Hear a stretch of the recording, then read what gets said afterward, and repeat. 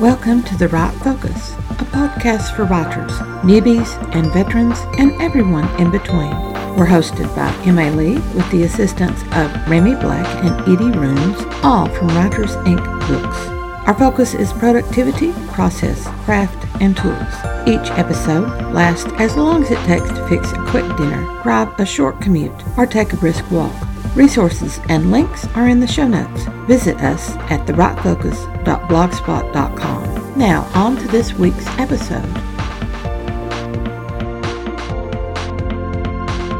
How are you doing? Hey, how are you? Again, shavings. There you go. Now I can see all of you. Yeah, no, I apologize. I just, like I said, I have been doing so many blog posts, and that is for everybody. And of course, with the release just being Tuesday, I'm going. Yes. Well, tell us your name, and then start telling us about your release, Anne.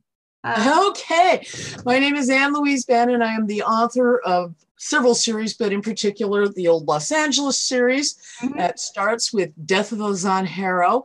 And that one was set in 1870 spring in Los Angeles, obviously, and features Maddie Wilcox, a winemaker. Well, in Zanjero, she's just a winemaker and a healing woman. We later find out, and it is kind of a spoiler, but if you're going to see the rest of the book, read the other books, you're going to know she's actually a trained medical doctor. Oh, okay.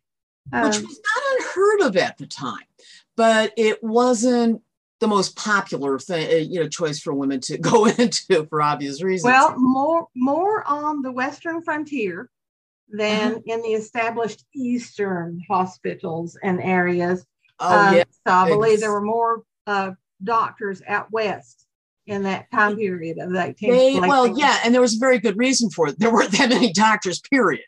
You're right. It was pretty ugly out there. Yeah, they were glad to have anybody. At that point, yes.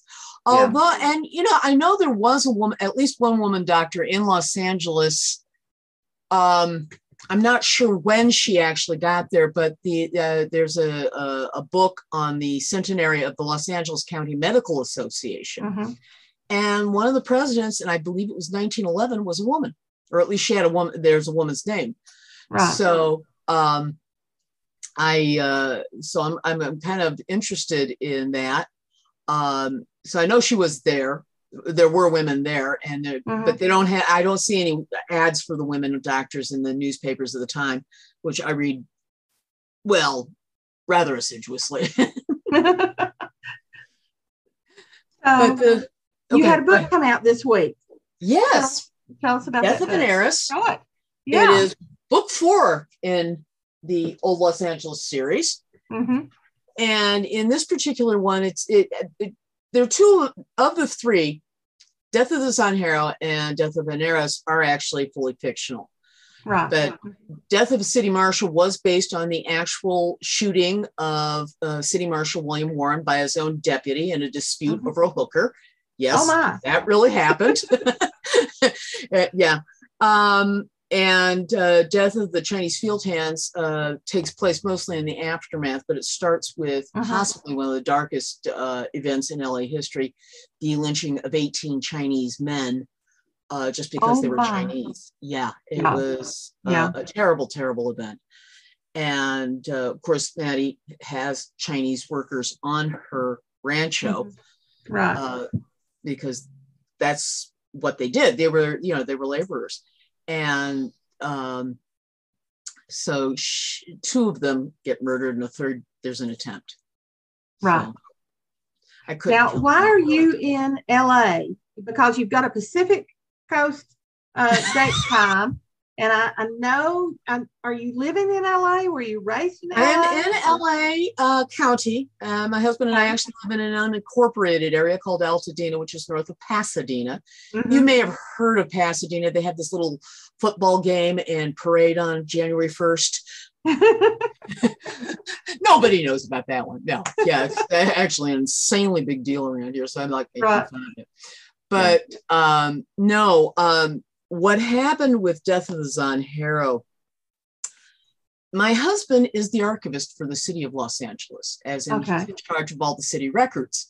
That date all the way back to 1829. Those are the earliest, although LA was founded considerably earlier than that. There just weren't that many records. And what records they are, we think are in Spain or in Mexico. We're not sure. Because, that would make sense. Yeah, because those, it was Spanish territory then. Americans didn't come in till 1849. Right. Okay. So, well, there were Americans there. Let me put it that way. But the Americans didn't take over until 1829. The 49ers. 49. Actually, it was the Bear Flag Revolt, which I may be mistaken on the 49. The 49ers were all up north because they were there with the gold rush. Right. Right.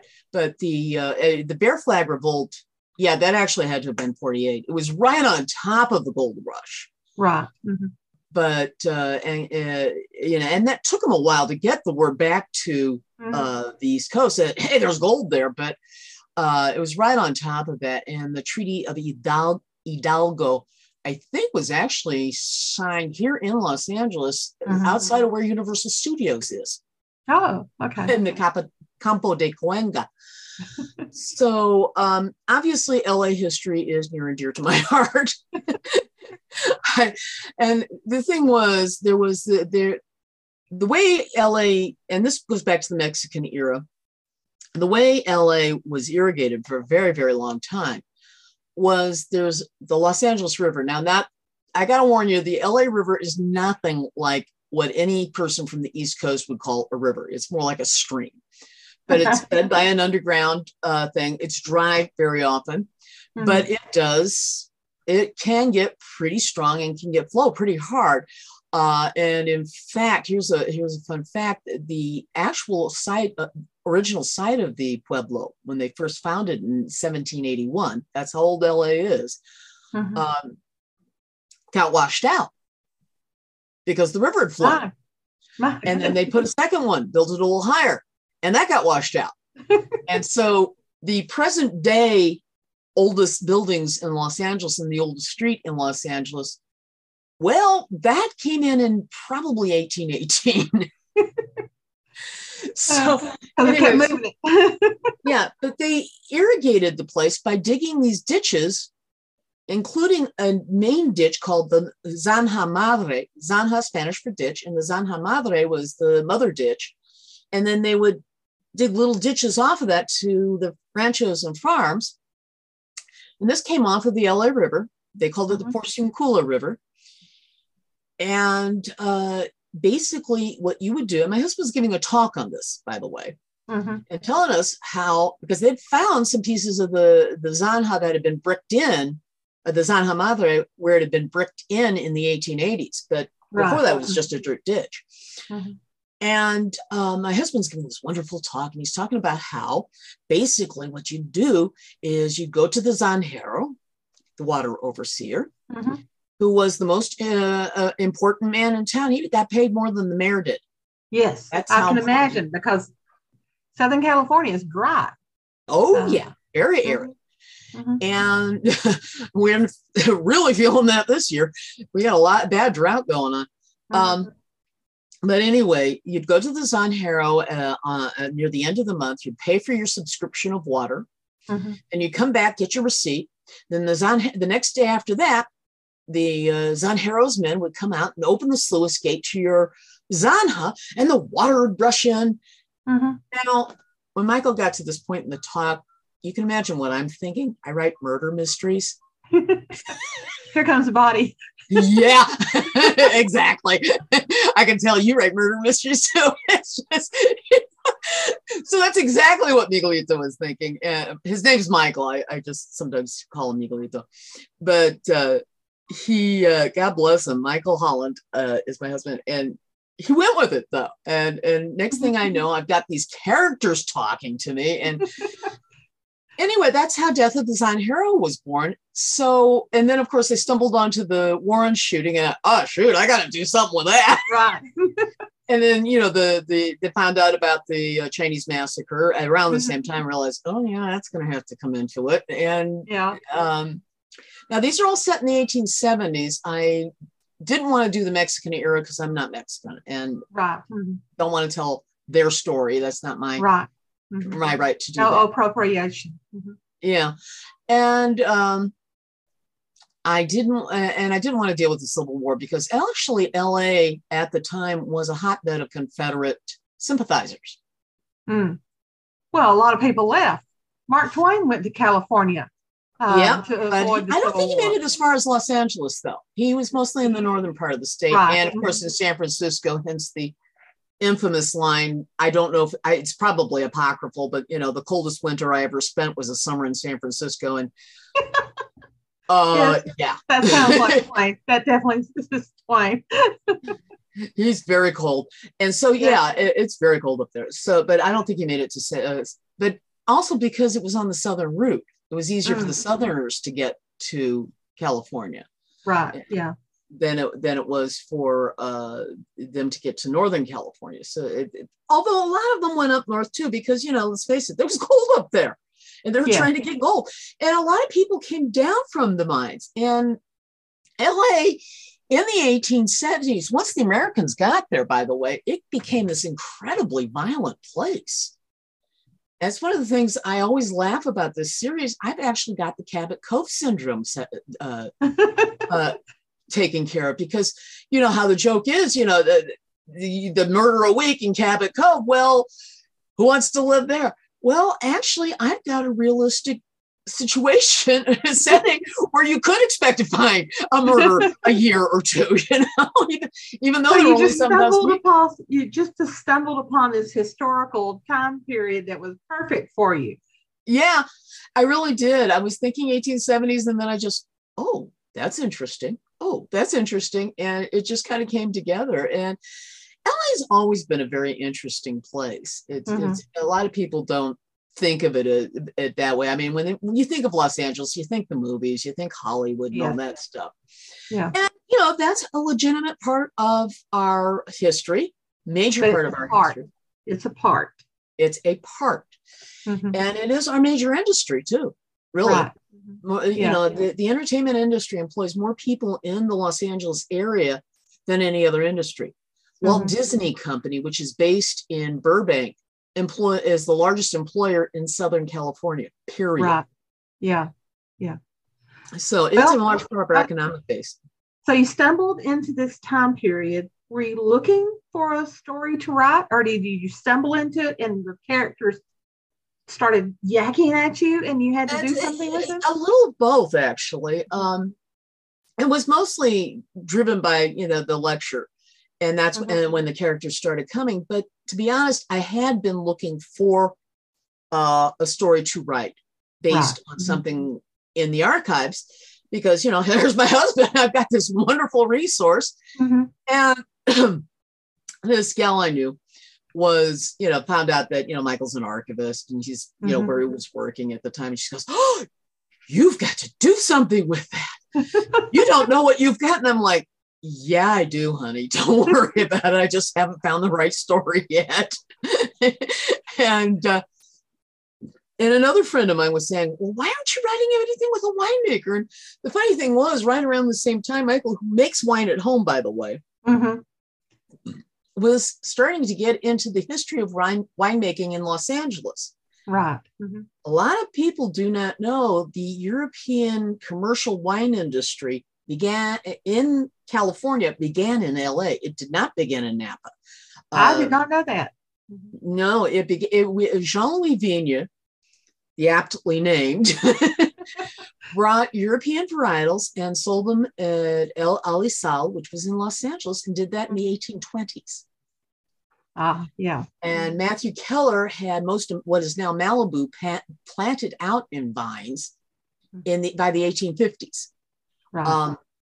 So we were shipping wine and grapes up to San Francisco for a very, very long time.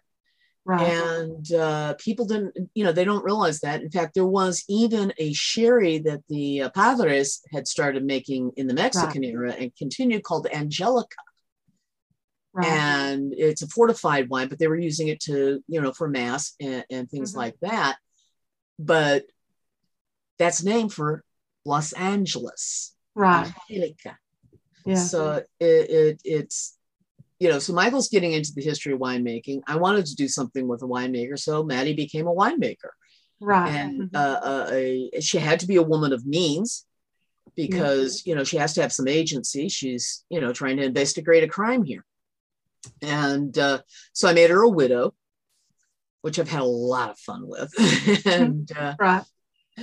And her, figured out she started yakking at me. I mean, it was just bad. And then Regina Medina starts yakking at me, and Angelina, and Sebastiano, and all the other characters. And there are a lot of Hispanics still in town at the time. But there was this incredibly violent pueblo that with a lot of transient men. So I had a lot of fun with that too. Right. Yeah. So you almost were handed the perfect setting for yourself in time frame. And then the characters arrived and started yakking, and it was a combination of that. I mean, they started yakking first, and then I started realizing that setting really rocks. Okay, so how have you worked your publishing journey from those original ideas when you were looking and it started speaking to you? What steps did you take next on your journey? I had to do a lot of research. Fortunately, I got my husband there who's pulling things out for me and all sorts of stuff. But that, even then it wasn't complete. We're trying to figure out how the sluice gates actually worked. We had no idea. We didn't know what they were made of.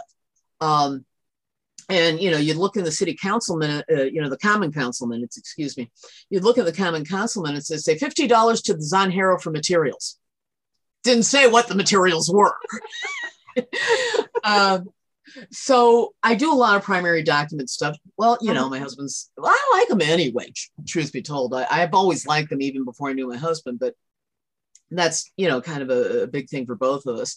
And I started looking at the local newspapers. I also started reading some novels from around that time.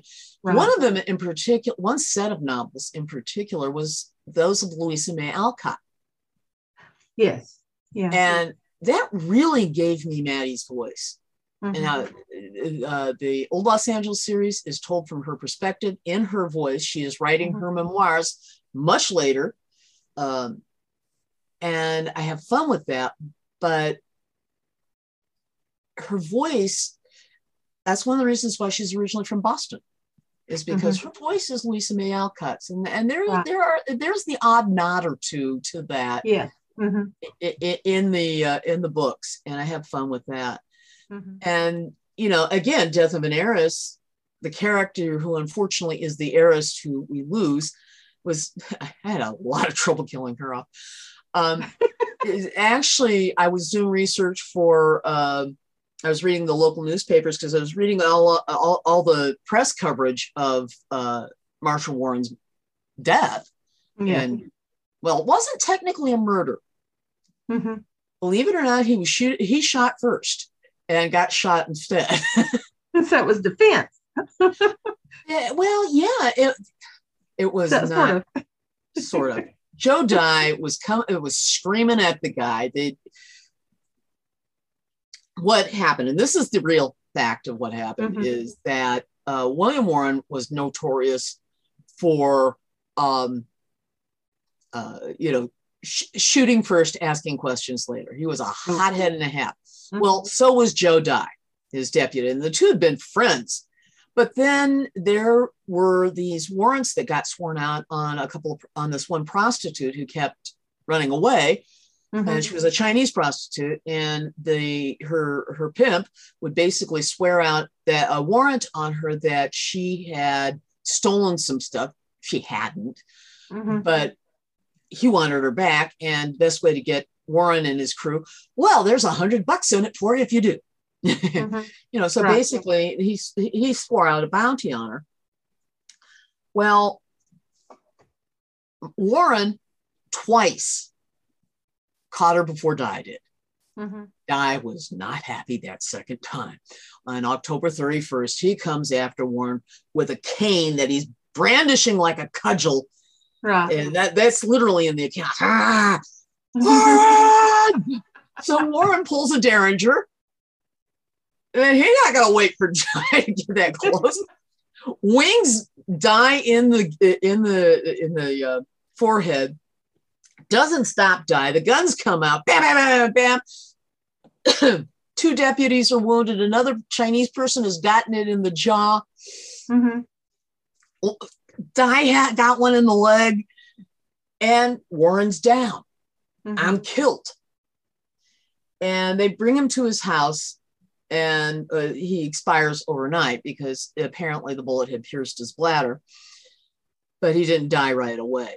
Now, I posit that maybe it wasn't Joe Di's shot that killed him. Right. Because really, you can't have a whodunit if you know who done it. But that's I do true. Make it plausible that there's a reason why the original record stood.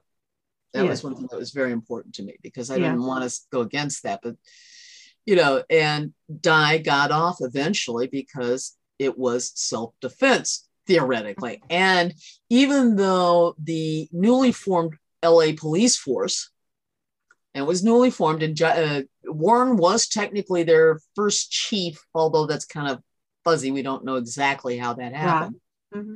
Right. He is also the first officer killed in the line of duty, but because he was behaving so skankily himself, they can't really call him the first officer killed in the line of duty. Right. So what's your writing process like? You've got your idea and you've got your time period, you know your you do when you get your research going, and research is an ongoing thing, so that's always part of that. But the writing process is a lot of walking around and thinking. Because for me, I'm a very audio writer. I mean, if the characters aren't talking to me, I'm in doo-doo. I'm in trouble. Right. But it's a lot of walking around. Then I'll get about 2 to 3 chapters in. I'll just start writing because that's what's going on. Get 2, 3 chapters in and realize I've lost track of this story. I better get something down, and I'll develop an outline after that. It's, and that's what usually happens, but it is by no means the only thing or everything that happens. I mean, I had gotten a little further on my current work in progress before I got the outline down. Right. But then I just write. And because I do most of my writing in my head before I ever get to the computer. And because of that, I tend to be a very fast writer. That's one of the reasons why I'm very prolific. It's just when you do it all up here first, and then you just go, you've got it. But it's one of those things. So but they talk, and actually, if I do have a problem, it's remembering to describe the visual elements. I sometimes forget.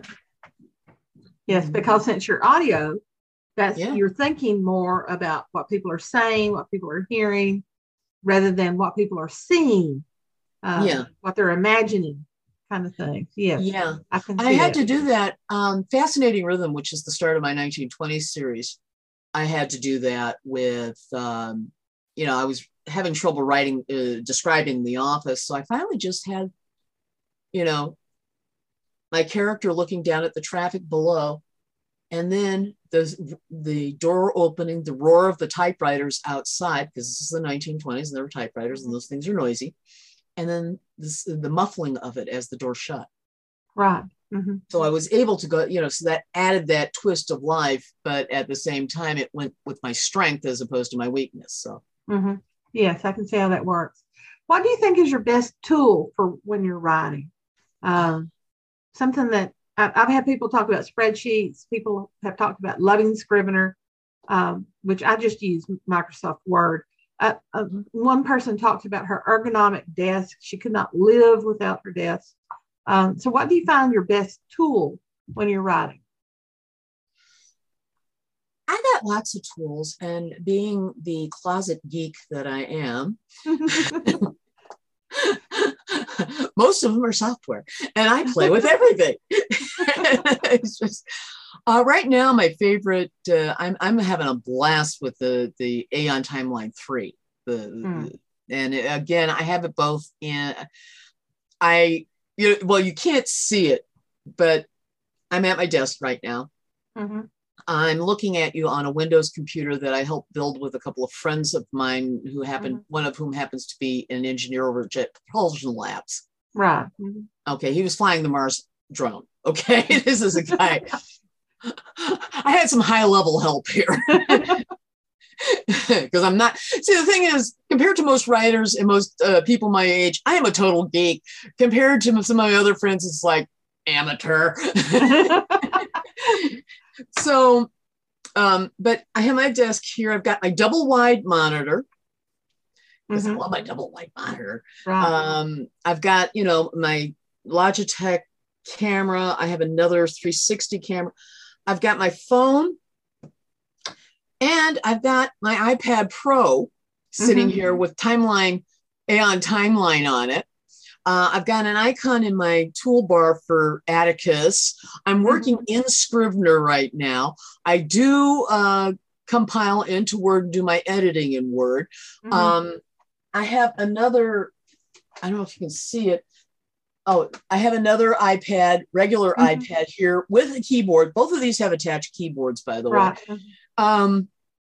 So, what tool can I not live without? I don't know.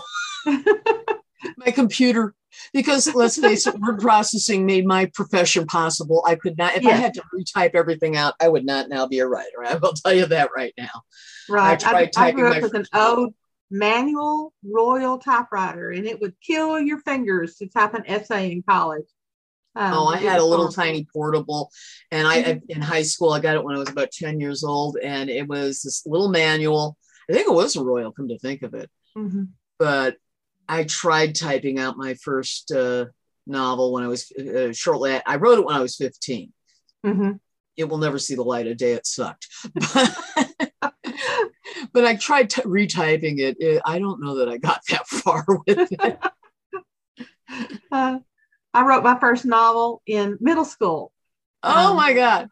I think it was 20 pages long.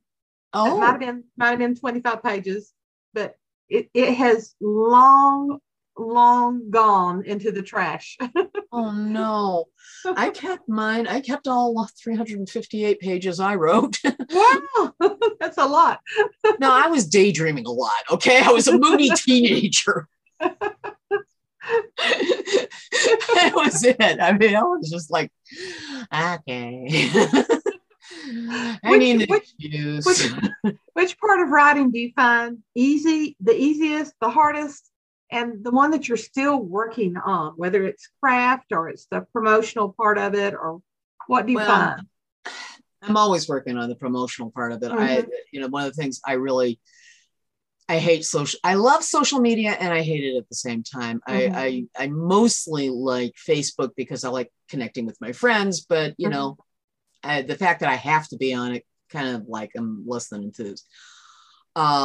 So promotion is always going to be a pain in the ass. And I think that for me is the hardest part of it, is having to do that. There are other visual elements. Again, that's always right. I really have to think about it because I'm not a visual person. I mean, I do see things and I see fairly well, but it's just, I don't always remember to describe things and things like that because I'm just not thinking that way. It's all my, I'm hearing people, right? Not seeing scenes. So the conversations and what they might be thinking or what they might be saying to someone, that would be the easiest. That is the easiest. Yeah. Dialogue. I'm told I write good dialogue and I'm hearing it. And, people tell me when they talk about the old Los Angeles series, one of the things they say is Maddie's voice is so distinctive. Well, yeah, I hear it. You talk about the series with Maddie. You obviously have other series. Tell us about those. Well, I mentioned the first one with Fascinating Rhythm. That's the 1920s Freddie and Kathy series. Freddie Little is a millionaire, and he's written a novel, and and he sends it to this publishing house called Hillcroft House, where it is being edited by Kay Briscoe, who turns out to be Kathy Briscoe, who's doing her boss's work for him. except that his boss, deep into the night of December 8th, 1924, obsession took the life of Frank Selby. In other words, he dead. And so Kathy obviously becomes a suspect. And obviously, there's more than just Freddie and Kathy get attracted to each other. And that's followed by Bring Into Bondage, which they end up in Kathy's place. Oh, dear, we only have 10 minutes left. Okay. And then the third series that I really like, that I originally wrote this in the 1980s, I wrote a cozy spy series. Now, how do you write a cozy spy series? I have no idea. It's also, you can also call it a romance with espionage intrusions, because it's extended romance. Love that. Espionage intrusions. What? I love that. Espionage intrusions.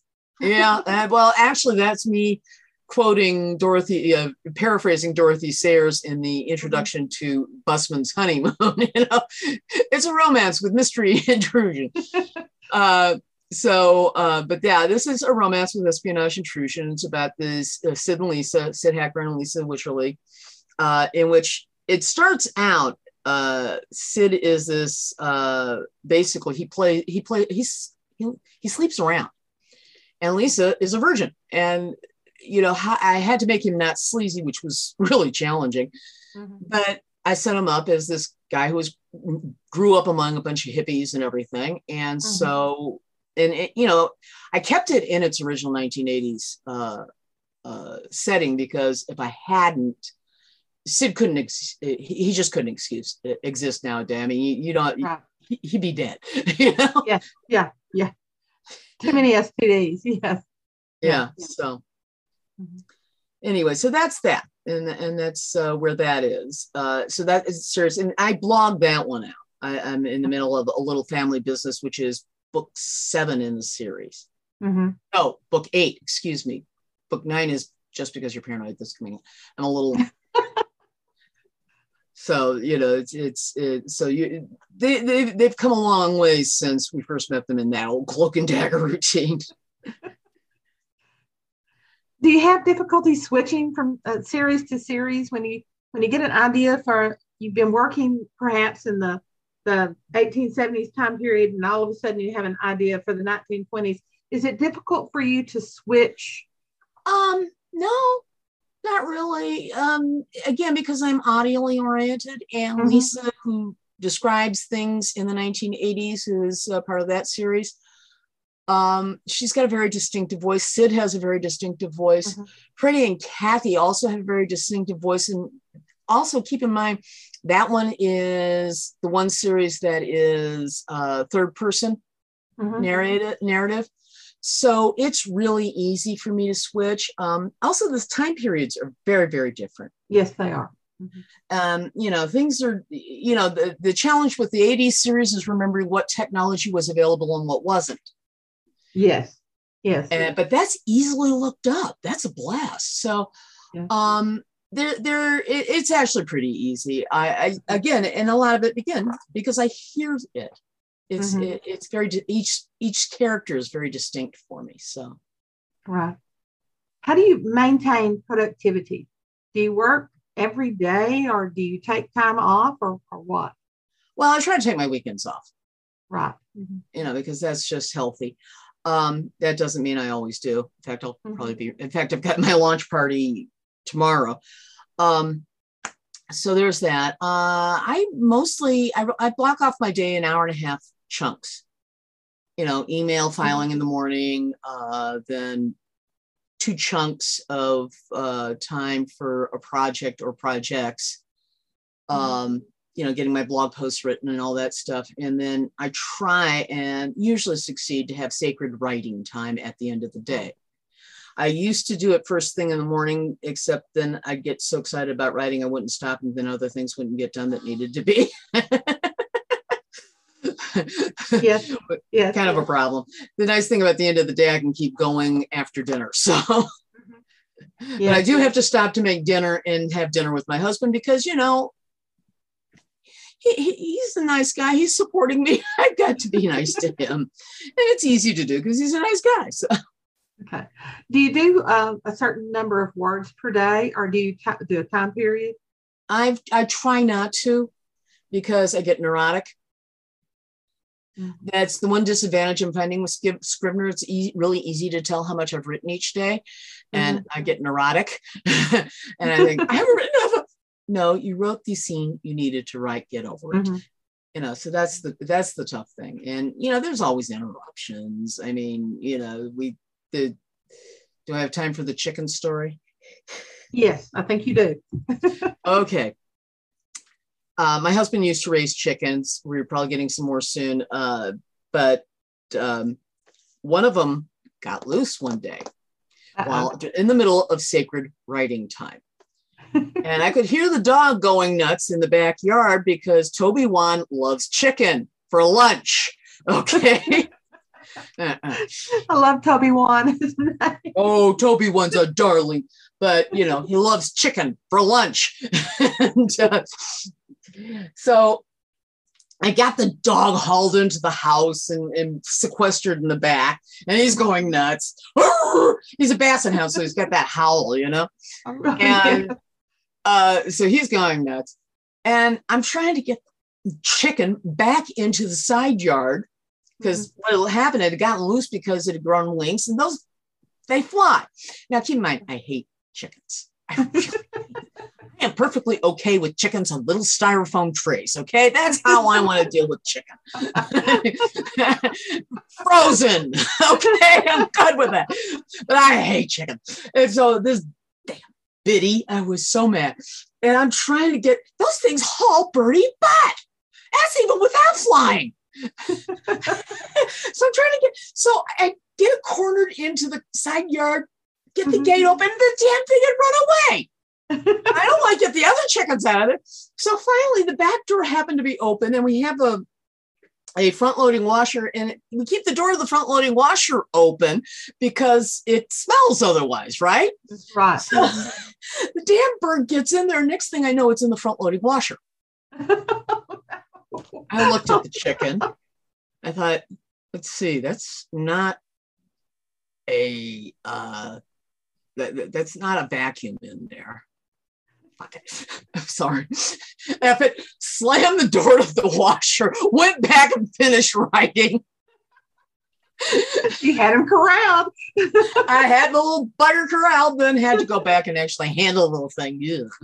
Then I got it out and got it into the side yard. But yeah, Michael was a little nonplussed about there being a chicken in the washer. I can't imagine that. Oh, that sounds horrible. Can you imagine cleaning that up? It wasn't bad. I just turned the washer on. It just washed it right out. It's a washer. Put a lot of bleach in there. Yeah. It's a washer. That's what it does. I'm not worried about it. Well, we are down to seconds. So I want to thank you so much for agreeing to the interview. This is wonderful. And I wish you all good luck on your launch day tomorrow. I will. If you can send me links to your website, links perhaps to books, that would be great. And I'll put that in the show notes. And then I'll get everything to you as soon as I can get it worked up. All right. Thank you so much, Anne. Well, thank you, Emily, and thank you for your patience. I appreciate it. Okay. Bye. Bye-bye. Thanks for listening to The Right Focus, a podcast for writers at all levels, hosted by Emma Lee from Writers Inc. Books, assisted by Remy Black and Edie Runes. Our focus is productivity, process, craft, and tools. Music is licensed through Audio Jungle, called Background Music Loop. Its creator is Alexander Polishchuk, known on Audio Jungle as Plastic 3. The music comes in different iterations. Show notes and resource links for this and other episodes can be found at therightfocus.blogspot.com. Write to us at winkbooks@aol.com when you have questions, comments, and speculations. We will try to answer you as quickly as possible. By the way, we will not mind your email address. That's rude. If you find value in our content, share with your writing friends or write a review. We're small beans here without the advertising budget of the big peeps, and you can make a difference. And whatever occurs, write on.